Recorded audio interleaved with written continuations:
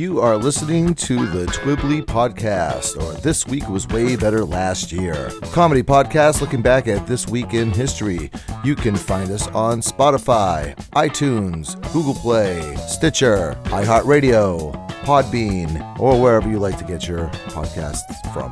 You can find us and or message us over on Facebook and Instagram using TWWWBLY.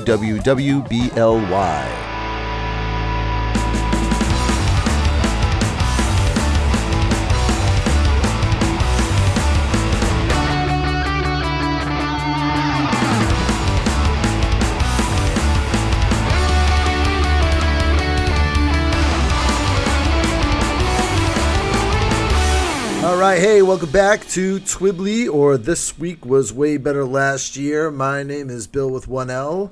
With me, he is setting the controls for the Heart of the Sun. It's Jeff McLarge. I do fantasize about crashing into the Heart of the Sun on a relatively regular basis, so it could just be me. At this point in time, yes. So, I am notoriously late to the party, like, all the time. I literally have a wisdom tooth that's just starting to come in now.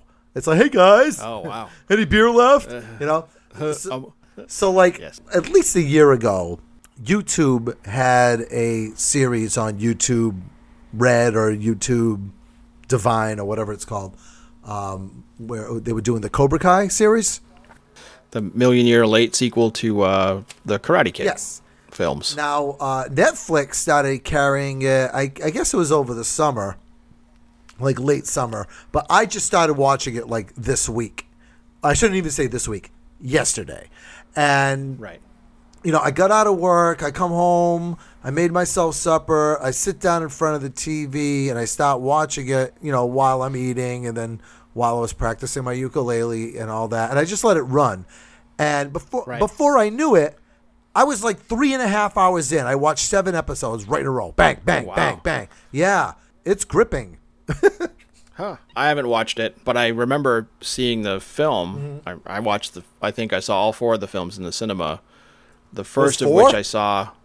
Yeah, there are 4. There's Daniel versus the Cobra Kai Dojo. That's Karate Kid. Yep. There's Daniel versus the Japanese kid on Okinawa. That's Karate Kid 2. Yes, that's all I saw. There's Daniel-san versus the Cobra Kai Dojo with the kid who sweeps the leg, but he's a special karate guy. That's number 3, where the focus of it is forms. And then on number 4, it's a different actor playing Daniel-san because it's a girl, and they kind of sort of redo the first Karate Kid with her as the star. Right. It's not very good. I don't remember part 3 at all. I remember the girl, and I remember them like remaking it with Will Smith's kid.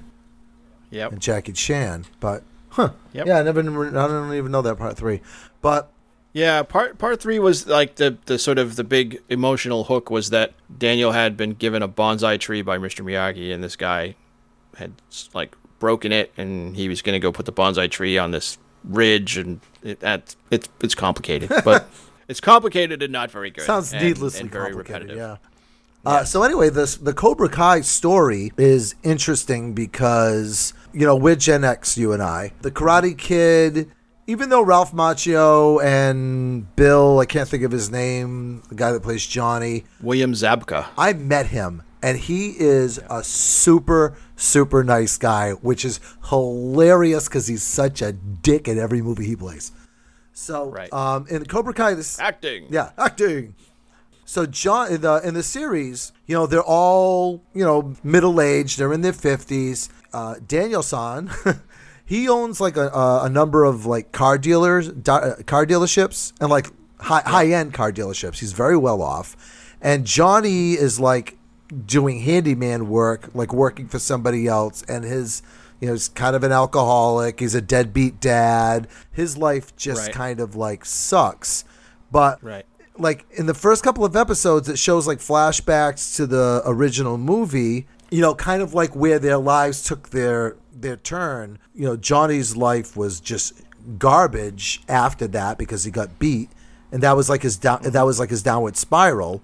And then and as someone who's participated in a large number of karate tournaments, no one goes to those except the parents of the kids who are at the karate tournament. Yeah. So, like, the fact that would be the defining moment in his life is on in and of its service is really funny. That's like somebody who loses like the middle school 7th grade debate and then hits the skids right after that and never really recovers. Right, exactly. And then like Daniel-san, Daniel LaRusso. Yeah.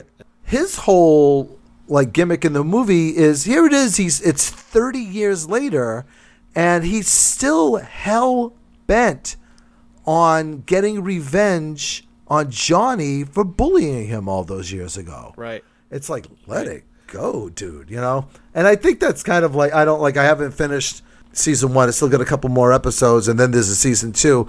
It seems to be that's going to be like the underlying theme of the of the series is let it go. Yeah. Maybe the theme is more like you become that which you fear or hate the most, right? Yeah. So, you become a giant asswipe because you had to deal with a giant asswipe in your formative years, and now, like your good friend and mine, Nietzsche said, battle ye not with monsters, lest you become a monster. You get the poor guy who like blows out the 4th grade spelling bee because he can't spell calendar and hits the skids, and then pretty soon he's trying to like scam lunches off of his friends. He's only drinking Coors beer because that's all he can manage to spell. He's only drinking warm chocolate milk.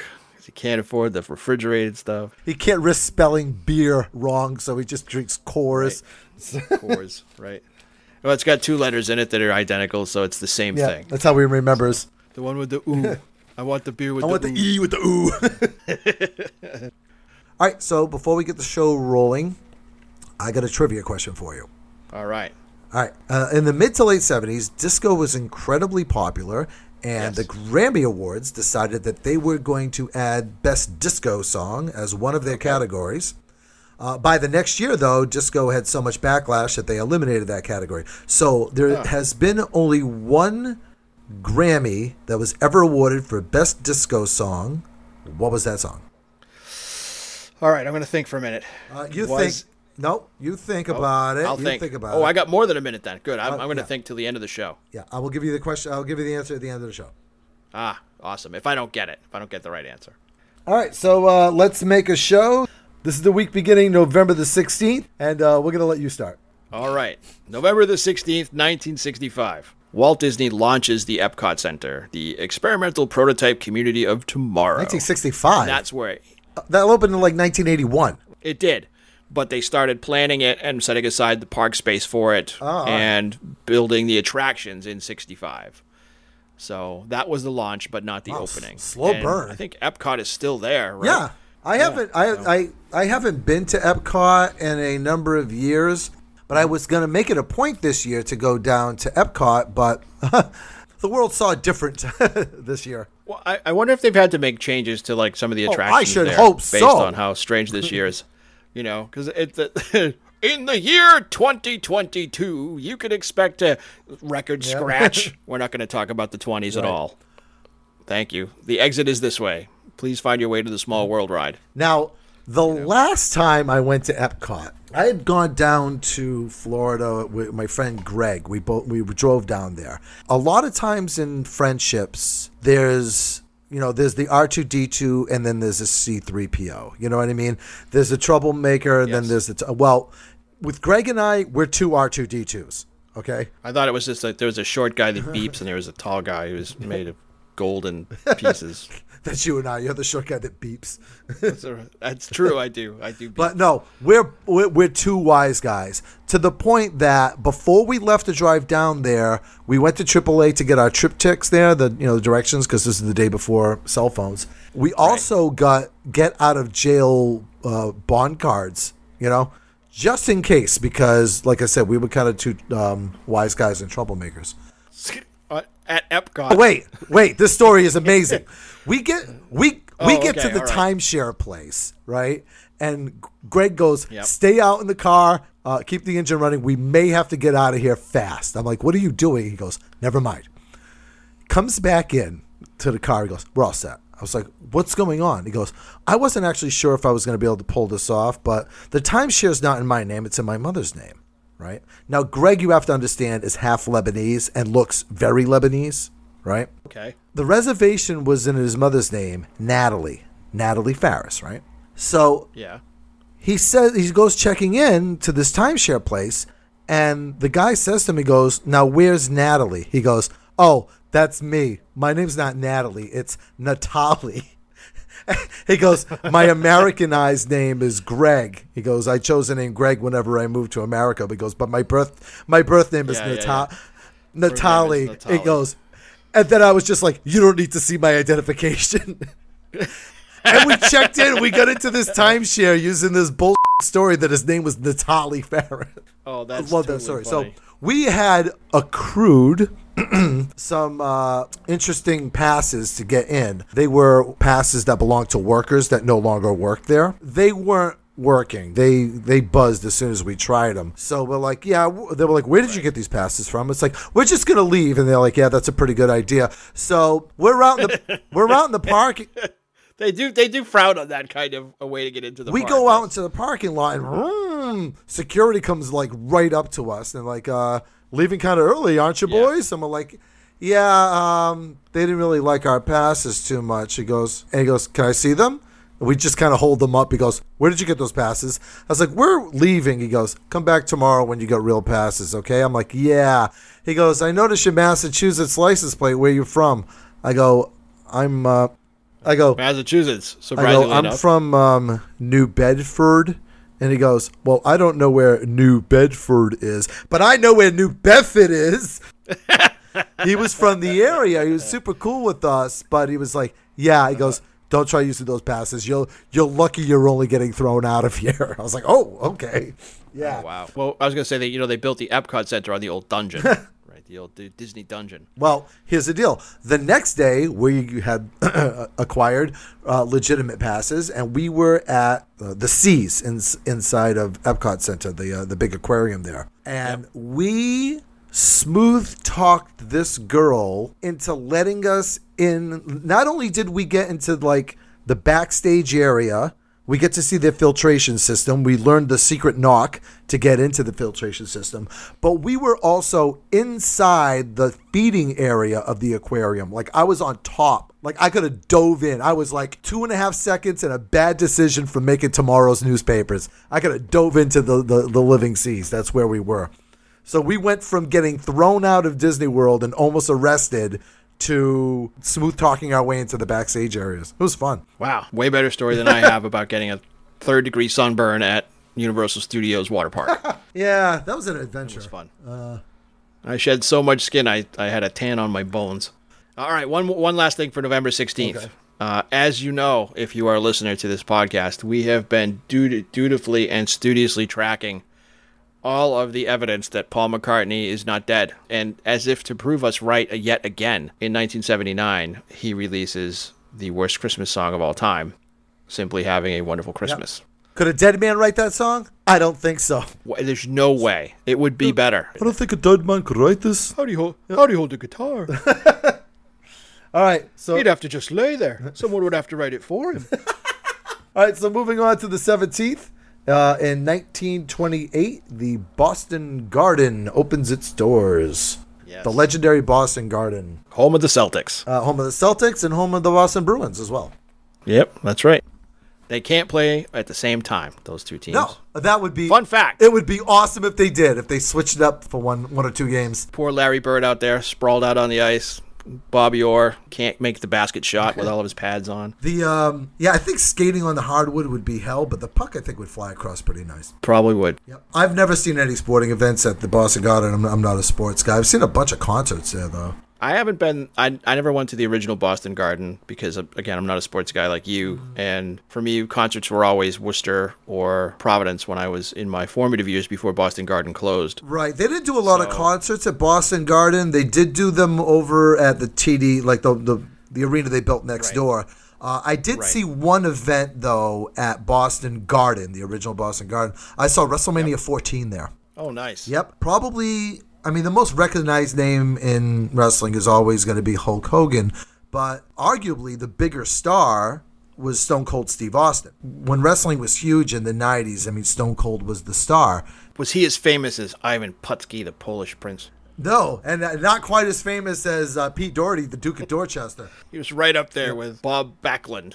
Oh, well, Bob Backlund was a big name. But anyway, Stone Cold Steve Austin, I was there when he won his first world championship, beating Shawn Michaels. Funny story about that match is Shawn Michaels at the time was a notorious, dick. And he was slated to retire after that. Yep. There was a lot of, talk that he was going to flub the match. What does he care? He's going to retire, Right before he went out, the Undertaker, who's a large man, and he is indeed, and much like the Wu-Tang Clan, no one to with. He is standing in what they call the gorilla position, right behind the curtain, and he has his fists taped up. And as Shawn Michaels is walking by him, he kind of nudges him in the shoulder, beats his fists together, looks Shawn right in the eyes and says, "Have a good match." In other words, if you don't drop the belt, you're going to answer to me. And wow. Yeah. And Shawn Michaels, they bill him as 210 or something like that. Mm-hmm. That guy probably weighs about 170 pounds. Yeah, he's not a big dude. Maybe they weighed him with, he had a lot of quarters on him. Yeah. It was his hair. And he has a wallet full of lead. And a bit of foreshadowing, that was the one and only time that I saw Michael Tyson in person. Oh. Yeah, he was there. Oh. He was an integral part of that match. He was the guest referee. Oh, nice. I bet that match is probably on YouTube. Is that something that can be watched by our audience? If it's on YouTube, it's probably something that gets taken down fairly quickly because WWE is like the Disney of wrestling. Yeah. So if you have the network, you can look it up, I'm sure. But okay. But yep, there's lots of wrestling stuff on the internet, and I'm sure you could watch some sort of documentary about Undertaker threatening to murder. I was more interested in Mike Tyson as the referee than I was with the internal politics of professional wrestling. But because, again, I'm not into the wrestling is often described as the sort of testosterone version of a sort of a soap opera, and I just don't have the time and energy to get involved in the stories and follow them along. It's not that I'm not disparaging it in any way. I think that it's a wonderful way to tell a story. It's such a long form storytelling thing that it requires a commitment to be interested in, and I just don't have the time. I've been watching it constantly since I was 8. Right. Shows that I saw at the Boston Garden, since that's what we're talking about. I saw Rush on their Test for Echo tour. And interesting about that is I was in the absolute back row, and that was the last time that I saw Rush. The first time that I saw Rush was at the Providence Civic Center, and I saw them in the front row, so it was nice bookends. There you go. I also saw Roger Waters there twice. It was going to be 3 times, but, 2020 is dumb. Yeah, yep. But I saw Roger Waters perform The Wall there. And I waited 25 years to see that concert. It was literally the best concert I've ever seen. It was astounding. That's great. I saw an absolutely Mezza okay concert there. The only time I think that I've been there. And it was Joan Jett, where she played 8 songs.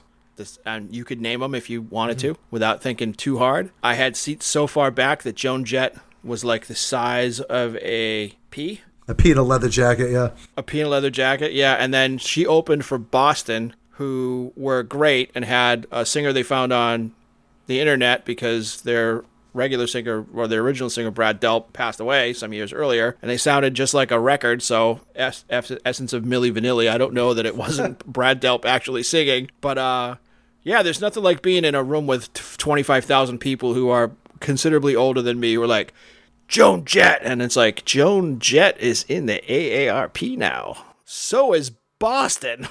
Boston is old. The thing with Joan Jett is she put out their first album, I Love Rock and Roll, and then every other album except for maybe one peppered in the middle somewhere tanked. I don't know why that woman's in the Rock and Roll Hall of Fame. She doesn't have a great career, and basically all she does is cover tunes. I think it's basically because she's just been touring continuously and keeping her career alive. And even though her records, she has a core of fans. The person that I went to see Joan Jett with was he could care less. They could have set Boston on fire on stage and watched them burn, and he would have been best concert I've ever been to. Did you hear Bad Reputation? She did Bad Reputation. Of course she did Bad Reputation. There's only 8 songs that anybody knows that Joan Jett's ever sang. That's 2 of them. It's no, she's got a whole record. That's two of them. So there's a core of people who will go see her no matter what she's doing. All right, let's go on to the 18th. November 18th, 1985, Paul McCartney, again proving that he's still very much alive and writing songs, releases the theme song to the film Spies Like Us. Do you have anything else? Okay. Yes. Okay. Yes, I do. But I wanted to make sure that got out there. In 2011, the video game Minecraft is officially released by Mojang. And if you talk to anybody between the ages of, like, I don't know, I'm going to say 40 and 0, they probably spend 40 hours a week playing Minecraft. And it's a sandbox video game with rudimentary graphics that allows the user to create virtually anything. My kids love it. They absolutely adore it. I am baffled by the whole thing. I don't understand non-zero sum gaming, but I like sandbox games, like, to an extent. Like, I really, really loved Roller Coaster Tycoon 3. It was like, Roller Coaster Tycoon 1 and 2 were cool, don't get me wrong, but 3 allowed you to, like, ride the roller coasters, like, kind of in 3D. And right. Yeah, the thing is, like, but Roller Coaster Tycoon is, like, it's a sandbox, but it's, like, it has defined borders. Like, it's about roller coasters. Yeah, it's about amusement parks, yeah. Right? Minecraft is literally, you just mine for resources, and you can make a copy of Roller Coaster Tycoon 3. People have done stuff like that. Like, it is a platform that allows for an incredible amount of customization and creativity so that you can build things that are functional, do functional programming inside of that environment. Again, it's something my kids understand way more than I do. To me, it looks like a little square guy who bangs on things with a thing.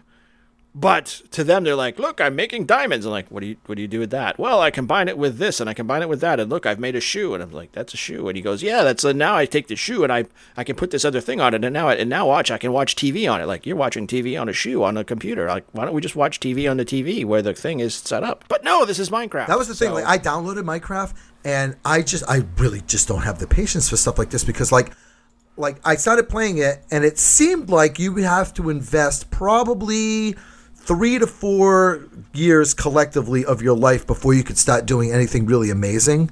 And like I said, I just don't have the time. I was going to say, that's exactly why it's so popular with kids who are between the ages of like 5 and 20, because they don't realize that they have a finite lifespan. Right. And they can spend that kind of time like learning how to do all of that stuff. Oh, yeah, for real. There was another sandbox game, like it's going to go down in history as one of the biggest flops in video game history. Like the advertisements for it that led up to its release, they were like, it's an open world game. It's a big, huge sandbox game, and it takes place in the universe. There's going to be basically an infinite amount of planets, an infinite amount of gameplay, and like each planet's going to have its own like evolutionary scale, and this, that, and the other is called No Man's Sky, and that thing dropped like a rock, dude. And I remember why, because if you're dumb enough to advertise your product as it's unlimited, there are people out there with enough free time to be like, oh, really? Well, let's show you how limited it is. And they'll find that like, oh my God, he duplicated the planet that they said were going to be spontaneously generated for every user 6 times. Like I found the same planet 6 times, or I've traveled across the entire universe and found, where I started. Yeah. Ha. No Man's Sky. And at that point, any benefits that the game has, as vast as it is, are lost because it's not unlimited. And it's like you go to a place with unlimited pizza. Would you like unlimited pizza? Yeah, but you can only eat so much pizza and then you'll die. The problem with the game too was like when it was released, it was like maybe 20% done. There was like nothing to it. I heard, because I own it because I'm a ding dong, I heard that some of the newer updates allow you to play the game with the VR helmet on, and that intrigues me, but I haven't had the time to load it up yet. That's like, again, that follows. I have such a hard time with video gaming now just as a hobby, because I find myself saying like, you could be doing something more with your time because you have a finite lifespan. And I'm like, what? What was that voice? So the voice said I have a finite lifespan. And then I go clean something or read a book or try and write a story or some other thing, because it feels like it's such a commitment to spend time doing something that the ultimate reward is that my ass goes numb, and then I have weird opaque knowledge or weird esoteric knowledge to share with my son, although he doesn't play the same games that I do. And he just sort of nods his head like I nod my head when he talks about Minecraft. That was me a couple of months ago where I decided I was going to learn how to ride the unicycle, and guess what? My ass was numb, oddly enough. Yep. All right, moving on to November the 19th, 1965, the Pop-Tart is invented. Ooh. A breakfast treat for all ages right there. I was somewhere recently, like I came into a conversation that was already happening, and the girl looks at me and she goes, Pop-Tarts, frosted or unfrosted? I'm like, whoa, you're cornering me here. This is a loaded question. I go, well, it depends on the Pop-Tart. She's like, strawberry. I go, I could go either way. Honestly, unfrosted. She goes, unfrosted is my jam. And I was like, I kind of see what you did there, and that's funny. Then... You've never even had a Pop-Tart, have you, lady?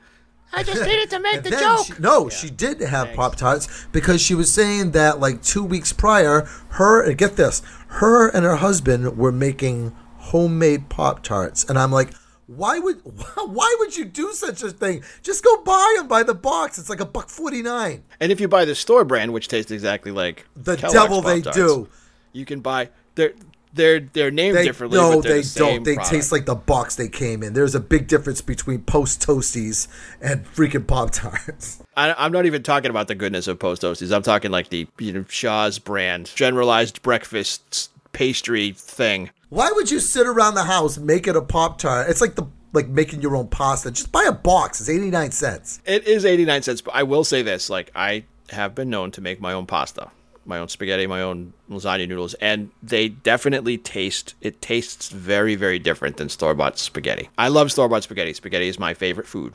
I will literally eat it 7 days a week if I can. But making my own pasta it's tons of fun. Somebody out there right really now, and I'll tell you who that person is, me, is saying, you think that Minecraft is a waste of time, and yet you make your own pasta. Yes. And it's one of those, why'd you climb that mountain, guy? Because it was there. Like, why'd you make your own pasta? Why the hell not? So I make my own pickles, so I see where the argument is. Let's ask the question. What is your favorite Pop-Tart? Okay. My favorite Pop-Tart, I have to think about this for a while because there are many varieties of Pop-Tart that I like. I have to go back to when I was a kid, and it's probably from the deprivation of this particular type of Pop-Tart on the rare occasion my mother would purchase them. I would try to negotiate towards, I would even threaten to tantrum if I couldn't get chocolate frosted Pop-Tarts. And my mom was like, that's not breakfast anything. You can't have that. I might as well just make you brownies for breakfast and let you eat that. Now we're talking, sister. That's exactly was my plan, to get brownies for breakfast. The chocolate. Yeah, that's like chocolate, yeah. Yeah, I'd push you out of the way for chocolate Pop-Tarts. I might even kick you if they were frosted. Me, I'm going to go with brown sugar and cinnamon. That's my favorite one. That's my jam, so to speak. Brown sugar and cinnamon. Again, that is not breakfast. That is just sugar, which is awesome. As a side note, as a part of that conversation with the homemade Pop-Tarts people, I was saying that the s'mores Pop-Tarts are wonderful, but they are the only Pop-Tart that I enjoy better cold. I can't remember if I've had those. I'm not a big s'mores fan just in general, but they're better cold than they are heated up. So let me ask you a trivia question. What is the serving size for Pop-Tarts, Mr. Bill? Oh, the whole box. The whole goddamn box. That's exactly right. Yeah. And, it should say that right on the back, even though it doesn't. But it should say, you're going to eat the whole goddamn box. It doesn't matter what the numbers say. Yep. Let's move on to the 20th. November 20th, 1959, WABC in New York fired Alan Freed at the height of the payola scandal. The payola scandal, for those of you who don't know, is when Alan Freed would take money from record companies to place specific records in rotation, thus improving the sales of those records because WABC had national syndication for his show. He got fired, and his life went less than good from there on. But the business practice that he was convicted of participating in, which is illegal, it's ridiculous. The idea that somebody would pay you to advertise something is how business works. That's how radio stations work. They give money to get the things played. And music in and of itself is an advertisement for the artist that records it. Right. The way the payola model works is you're a DJ, I'm a record company, I give you my record that I want you to play and a couple of bucks extra so you'll play the thing extra. That's called payola. Or at least it was called payola. Yes. Now it's called the way works. Now let's go like how radio stations get their records, yes. Right. Go back, I think it was 1999, I think, or something like that. Britney Spears, her first album shipped platinum. Think about that. There's bands that have been around. They record their album, and it takes years and it goes platinum. We were talking about the Monster Mash, which took 20 years to go gold. Look, you can get around this, though, and you know how? Payola? No, you become Kiss and you name your album Double Platinum. That was a greatest hits album. It doesn't matter. Yeah. It doesn't matter at all. Like, if I was putting out a record, Bill, my record would be called The Greatest Record of 2020. Right. That would be the name of my record. Yeah, but, the most amazing record I've ever heard. But going back to Britney Spears, that album shipped platinum. There was no way that girl was going to fail. They sunk a lot of money like into her. And go back to Joan Jett, her follow-up to I Love Rock and Roll, which you can make an argument was either the second or the third album, but the follow-up is called Album. And that album did not do well. You know what she should have called that record? Triple Platinum. Yeah, she said quadruple $1 million platinum. Unobtainium. Oddly enough, Faith No More's last album before their reunion album was called Album of the Year, and it was effing amazing. It was probably the best album to come out in 1994, but unless you're a Faith No More fan, you've never heard of it, and it's an amazing album. See, there you go. It was the album of the year. It certainly was. In 1976, moving on, segues are for kids. November 21st. Yeah, November the 21st, 1976, the film starring and written by Sylvester Stallone, Rocky, premieres. The same. So yeah, Rocky was just a huge phenomenon, and Rocky's also kind of like Jaws, where the first movie's amazing, the second movie's pretty good, and every subsequent sequel is just ridiculous. I have a different take on the Rocky. I love the first Rocky film. I think it's probably the best sports movie that's ever been made.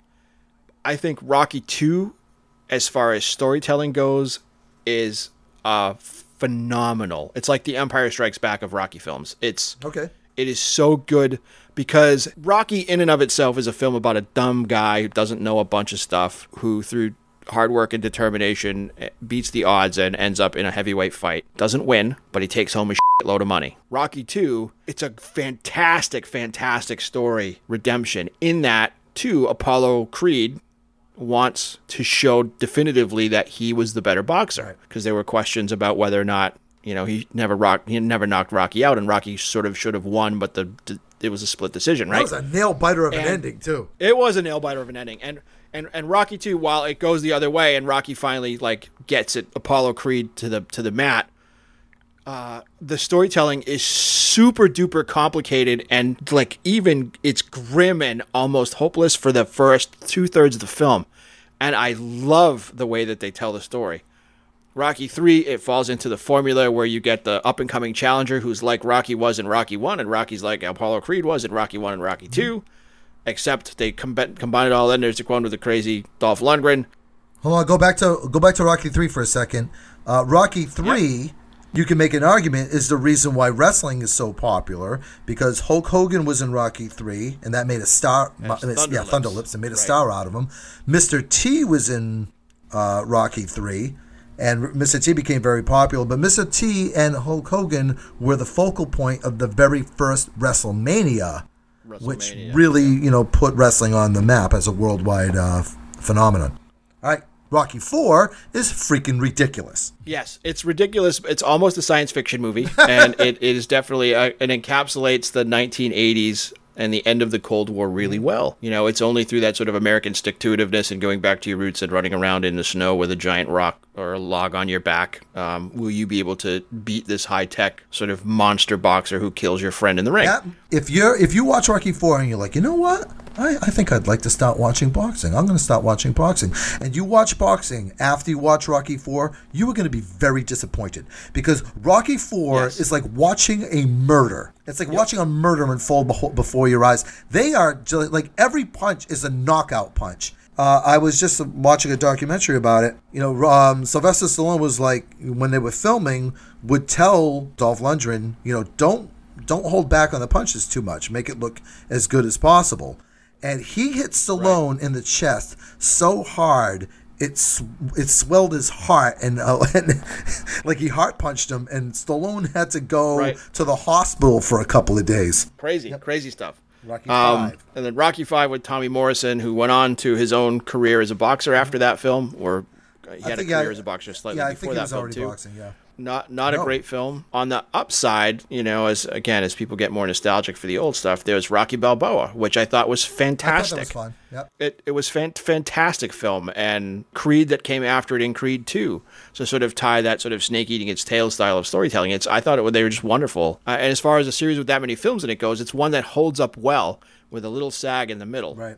There's certain movies, or certain movie series, I should say. I'm a big fan of the Friday the 13th series, but I kind of stop at part 8, which is terrible. But I stop at part 8 because after that it just becomes kind of like fan fiction, to me. Mm-hmm. So with Rocky, I stop at part 4. I almost forget that there's a 5, and I forgot until you started talking about Rocky Balboa. I was like, oh yeah, that was a movie. Oh, I saw that too. I saw that in the theater. Oh, and I liked it too. I didn't see the Creed movies though. I have the video game, and it's fun. I haven't seen the Creed movies, but I hear they're great. They are very good, and it was nice to see the way that they built the Apollo Creed's son character up, and Rocky sort of becomes like Mickey from Rocky. I don't know. They're totally worth watching. They're a little bit more cliched than the others. Yeah. By virtue of what they are, but going into the films knowing that it's not an issue. Rocky. Just a quick tie back, to what we were talking about before. John Avildsen, who directed Rocky, from the script by Sylvester Stallone, also directed The Karate Kid. Oh, no kidding. So a lot of if you watch the two of them, the storytelling is beat by beat is almost the same. Yeah. That is, they are very similar. One more thing about Rocky 4, going back to Dolph Lundgren not pulling his punches. Carl Weathers, who played Apollo, he almost quit because Dolph Lundgren was beating the holy shit out of him when they were filming. That's the fight that he dies in. Oh yeah, and he almost killed Stallone. It's like, geez, Dolph, dial it in. Dial it back. Yep. All right, so let's wrap up the week here with November the 22nd. November 22nd, 1986. Speaking of boxing, 20-year-old Mike Tyson becomes the youngest heavyweight champion in history when he knocks out Trevor Berbick in the second round to earn the WBC title at the Las Vegas Hilton. I don't remember if I saw that fight, but I may have. And I know I watched the bunch of the ones that he fought after that, where they kept putting an increasing number of old and out-of-date sort of fighters up in front of him, thinking that experience would trump his beast-like ferocity and superhuman strength. And he just mowed guys down like mad. Trevor Berbick was a really good boxer too, but even he took one too many to the face, and he left the ring in a stretcher. Yeah, Mike Tyson fights up until the ear-biting incident and all that, but the Mike Tyson fights in the 80s, like I said about the Rocky movies, those were like watching a murder. Well, the thing is, it was the birth of pay-per-view, and it also hurt pay-per-view as an industry. Because, you'd spend $50, right? You get all your friends together, you all chip in, and you spend $50 on this stupid fight, and you end up having to sit through an undercard of 7 different fights in 8 different weight classes where people you've never heard of before that you're never going to see again. And then finally, because they're in Las Vegas, we're on the East Coast, right? So finally, you get 1 o'clock in the morning. It's time for the 1 o'clock in the morning Eastern. It's time for the big fight. And you're barely awake still. The fight comes out. By the time they finish introducing the fighters, the fight's pretty much over. They last 40 seconds. I gotta pee. I'll be right back. And then, yeah. Right. I had an uncle who said I dropped the controller. When I picked the controller back up, the fight was over. So how that hurt pay-per-view real quick was that people were like, I'm not going to spend the money for this. Screw this. It was such a phenomenon, and it was such a weird story to watch Tyson, rise and fall. The way Don King kind of, used and manipulated him for all the money and all that stuff, and Don King's hair, Mike Tyson's legal troubles, to be as vague as we can. Right. It was really an interesting story to watch as a Gen Xer, watching the rise and fall of Mike Tyson. He's done a lot of great stuff, like charities and stuff like that. Well, he's made a career most recently out of sort of becoming a parody of himself. It started when he was cast in The Hangover and made his appearance at the end of Hangover number 2 and started doing his own voice on this ridiculous cartoon called Mike Tyson's Mysteries, where his character of Mike Tyson is kind of an idiot. It's a funny show. In recent months, he's been training to get back in the ring, and he's 40-something years old, 50-something years old, and he still looks like he could beat a much younger man into a coma and then back out of a coma again, if he really wanted to. There was a cell phone video that went viral. Mike Tyson was in a restaurant or stuff like that, and some guy just filmed him. He's can you still do it? And he just shadow boxing, threw 2 punches and did some, ducking and weaving. And I was like, that guy could murder somebody like right now. There are some videos recently of him with his trainer as he's getting ready to go. He's going to do like a 5-round, like in Rocky Balboa, right? To go do a 5-round exhibition match. He was murdering the pads. It was amazing to see. Like he was like boxing in his prime. It was something else. Celebrity birthdays. November the 16th, 42 BCE. A man by the name of Tiberius, that's easy to say. It is. You would know him better as the Emperor Nero Caesar. Oh, Nero. Yeah. Fire enthusiast and violin player. Yes, I recognize the name immediately. Yep. Nero, my hero. This is the weirdest story in the world, okay? When my brother and I were kids, we went to Catholic school. I think at the time my brother was 12 and I was like 9, right? And we decided one rainy Saturday afternoon that we were going to figure out who the beast was, who the number of the beast, who the Antichrist was, who the number of the beast 666 points to, right? So we did this like long, big mathematical equation, and then we translated the numbers into the Hebrew alphabet, but which is based on numerology. We came up with, through a weird crossing out process, we came out with the Beth, which is close enough to the beast to be a red herring. So we did it again. Different mathematical process, crossed out certain duplicate letters, blah, blah, blah. But we came up with a name, and that name was Caesar Neron. And we looked at each other, we got to remember that name. If we ever see that name in history, Caesar Neron, we got to remember that name because that's the Antichrist, right? The love child from Caesar Augustus and Taylor Negron. Sure. Comedian. Years later, my brother was reading through Anton LaVey's Satanic Bible. I'm up in my room. My brother's down in his room. I just hear like bump, bump, bump, bump. My brother comes like running up the stairs, and he's got the book open. He goes, "Dude, you got to read this page. But before I give you this book, what's the name of the Antichrist?" I go, "It's Caesar Neron." This is like at least 10 years later, but I remembered the name. He hands me the book, and it says that a lot of scholars have come to the conclusion that when the book of Revelations was written, they were using a code to talk about Nero Caesar and all the atrocities he was committing in Rome, including the persecutions and, feeding the Christians to the lions and stuff. So they think that the Antichrist that they talk about in the book of Revelations is Nero Caesar. My brother goes, "Dude, Nero Caesar. Caesar Neron, that's the name we came up with." There's so many holes in this story, but it's true. One, the translation of the Bible, 666, is a mistake. It's actually 616, so we were starting off with the wrong number to begin with. 2, the book of Revelations was not written in Hebrew, it was written in Greek. So how we came up with the same name is completely random and crazy. That's what happened. We came up with the same name as all these different scholars. Well, it's all Greek to me. And then, think about that. You get Nero and then Caligula. What a fun time. You can bitch about today's politicians all you want, but I think we're getting a little easier than that. Moving on. November 17th, 1944, twin of Arnold Schwarzenegger, Danny DeVito is born. Can't even tell them apart. They look fraternal twins, I should say. Became famous TV series Taxi.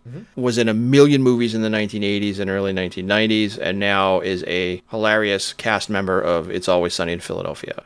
We drove by his house on one of those Hollywood bus tours whenever I was out in California. They said he's super friendly. If he happens to be home when the bus goes by, he'll come out and wave at everybody. He has a basketball hoop in front of his house, and it's super low. It's almost like a kid's basketball hoop because even though he's super short, he loves shooting baskets. Well, you know what? You gotta adjust the play field right to your strengths. Yeah. All right. So next up, November the 18th, 1968, the man who could turn one word into an entire dialogue. Wow. Owen Wilson. And it's also the birthday of 1928. Mickey Mouse. Who can turn more than one word into a conversation. Who can take a rainbow? No, wait, that's the Candyman. I think Mickey Mouse, he premiered in the cartoon Steamboat Willie. Yes. Right? Yeah, that was the day in the thing. Mickey Mouse, who you may have heard of. And that brings us all the way back to our first segment about Epcot Center. It's true, yes. Without Mickey Mouse, there would be no Epcot. Yeah. Without Epcot, there would be no Britney Spears. Without Britney Spears, there would be no double platinum Kiss records, That's right? Is that the way that it goes? That's the way the dominoes fall. All right, next up. November 19th, 1938, Ted Turner, the founder of CNN, And without Ted Turner, there'd be no WCW. That's right. Ted Turner, the founder of CNN and ultimately of Cartoon Network, and he also did American Movie Classics or whatever that became or started as. TCM, yeah. Turner Classic Movies, that's right, yes. By buying vast quantities of film libraries and putting them out on television. He's also the, not the mastermind behind, because obviously he doesn't have the tech skills to do it, but he was the one behind colorizing all the old black and white movies. Yes, except for the first 12 minutes of... Wizard of Oz. So November 20th, 1947, guitar player formerly of the Eagles, Joe Walsh. Not just of the Eagles, also of the James Gang, of which he was a founding member. And the only good Eagles record, Hotel California, is where he plays a big part. I'm not sure if he's on the one before. I think that's the only album he's on. The only album he's on, right. And after that, when he released But Seriously Folks, which should have been a great follow-up Eagles record, and he ended up releasing it as a solo, where most of his most famous songs, at least as a solo artist, are known, like Life's Been Good. Fantastic guitar player, really interesting dude. Yes. Also about Joe Walsh, Blink and You'll Miss Him, he's in the Blues Brothers. No kidding. Whereabouts in the Blues Brothers do we see Mr. Walsh? At the very end in the Jailhouse Rock sequence, he is the very first prisoner to jump up and start dancing on the tables. That is Joe Walsh. Yep. All right, who's next? November 21st, 1834, Henrietta Hetty Green, the American businesswoman who was the first female millionaire in the United States and is from our hometown in New Bedford, Massachusetts. She was known as the Witch of Wall Street. She was incredibly frugal with her money. I was actually just giving a friend a whistle-stop tour of downtown New Bedford. I showed her the building it used to be a bank, now it's a restaurant. But it was a bank where Hetty Green, like as a little girl, deposited her first, whatever it was, $10 or $12 or whatever. Right. She was so notoriously cheap that when her son broke his leg, she didn't pay a doctor to get it fixed, and he walked with a cane for the rest of his life. Yeah. So that'll teach you. Yeah. He, when she became invalid, got his revenge by spending all of her money in front of her. Oh, nice. Like all this money that she had built up, he just bought crazy stuff with. He bought this huge mansion in South Dartmouth, which still exists. It's luxury condos now. Yeah, right on Round Hill. And it's called Colonel Green's Mansion. Now, he was never a colonel. He just called himself colonel because he was kind of like eccentric and crazy. There was a Ferris wheel on the property at one time. Like I said, there was a helicopter pad, a helicopter. There's a golf course. Yeah, he just spent all of her money in front of her just to like basically stick his middle finger in her face. Give me a lifelong limp, will ya? I'll fix you. All right, and wrapping it up, November the 22nd, this is kind of interesting. In 1967, Mark Ruffalo, and also 1984, Scarlett Johansson, two members of the Avengers movies, The Incredible Hulk and Black Widow, respectively. And interesting that they shared the same birthday because they were actually boyfriend and girlfriend in the series. And as I understand how these things work, they're also twins. Yes. And I think her first film was Eight-Legged Freaks. Oh, was it? A giant spider monster movie, yes. A lot of people are scared of spiders, but a lot of people are also afraid of... The worst song ever. All right, so what do we have for our contender this week for the worst song ever? This week we travel back in time to establish a new civilization. We effectively build this city in 1985 with the shambling remains of Jefferson's airplane. Now doing business as Starship with the most treble-filled, synthesizer-encrusted, aging rocker. Shouldn't be on MTV, but still is for some insane reason. We built this city on rock and roll. Possibly the worst song ever recorded by hominids on planet Earth in the entire history of the universe. What's interesting about this song is, one, it went to number one this week in 1985. This was an incredibly popular song, right? Yes. It is panned as one of the worst songs of all time. It's like well known that this is a piece of crap. It is like listening to ferrets screech in your ear for 3.5 minutes. And it's tripe is what it is. And then, like you were saying, this is Starship.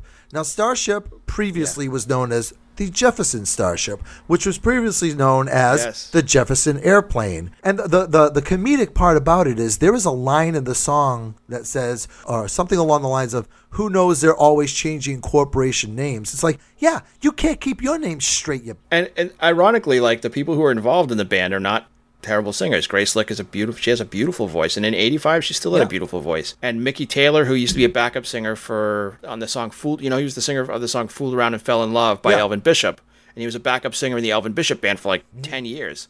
And he had a fantastic voice. What happens is when you give them to a producer who I don't know, it's just terrible. Hold on, it gets even like better. This is one of those things where if you take all your favorite ingredients and put them in a soup, it's going to taste horrible. Yes. Because we have Grace Slick, beautiful voice, and Don't You Want Somebody to Love is a classic. It's an iconic song. White Rabbit, etc., etc., etc. And then Mickey Taylor, great voice. We just ran down his credentials. This song was co-written by Bernie Taupin, who was the lyricist for Elton John, and Peter Wolf from the Jay Giles Band had his fingers in this pie too. There's no reason this song should suck as hard as it does. Yes, it's terrible. All right, hold on. Let's play that clip. To that kind of place, knee deep in the hoopla, sinking in your fight. Too many runaways, eating up the night. Marconi plays the mama. Listen to the radio. Don't you remember? We don't miss it. All right, and right there, that line, knee deep in the hoopla. Okay. That's the name of the record too. That's the name of the album this the album that terrible song was on. Right. Now, I just want to give Bernie Taupin a call. It's like, all right, you're the dude who wrote Tiny Dancer. What is going on? I have a theory on why this song was popular. Is there's that little midsection in the song where there's like a radio DJ talking, and he says, he says things like, the city that rocks and the city by the sea, where he's kind of like naming out, San Francisco and the city that rocks is obviously Cleveland, Ohio, because that's where the Rock and Roll Hall of Fame is, et cetera, et cetera, et cetera. Right. And they say the city that never sleeps, New York, and then they left this like space, I guess, so that other radio stations around the country could kind of like add in their own thing. I remember the local rock station, HJY, sticking their stuff in, And it's like, I think that's the only reason why it was popular is because... Free advertising, man. It's like payola. Exactly. It was like the opposite of payola. It was like free, They sold a billboard that you could stick your name on, essentially. And I'm sure at the same time, like all the guys in Sig Sig Sputnik who literally sold advertising space on their album were like, damn it! Right. Yeah. Damn it, we could have... we did that the wrong way. We'll never get nominated for a Grammy like this. The thing is, though, like this came out in 1985, and we built this city on rock and roll. Rock and roll, was still on the big Godzilla monster that stamped out disco a couple of years earlier, which brings us to the answer of our trivia question. Now, the trivia question was, the Grammys for 1 year gave out a Grammy for the best disco song, and by the time the next year rolled around, there was so much disco backlash that they removed that category. So only one song has ever won the Grammy for Best Disco Song. What was that song? Was that song Bad Girls by Donna Summer, 1979? That is an excellent, excellent guess, but it is not. When I tell you what it is, you're going to be like, oh, yeah, that makes perfect sense. Then is it Hot Stuff by Donna Summer, 1979? No, Donna Summer already. No, the song that won the Grammy Award for the Best Disco Song is I Will Survive by Gloria Gaynor. Gloria Gaynor, yeah. All right. Yep. That definitely came after the Donna Summer records, too. Yep. So. And also, I mean, kind of when you think disco, you think that song. All right, so that's going to wrap up the show for the week. Have a great week, everyone. Say goodnight, Jeff. Good night, Jeff. Bye, everybody. See you guys. Special thanks to James Costa for our theme music. Find us or message us on Facebook and Instagram at Twibbly, or TWWWBLY. Subscribe if you haven't already, and tell your friends. They probably need a cool podcast to listen to as well. And if you don't like this week's episode, there'll be one next week, and it'll probably be better.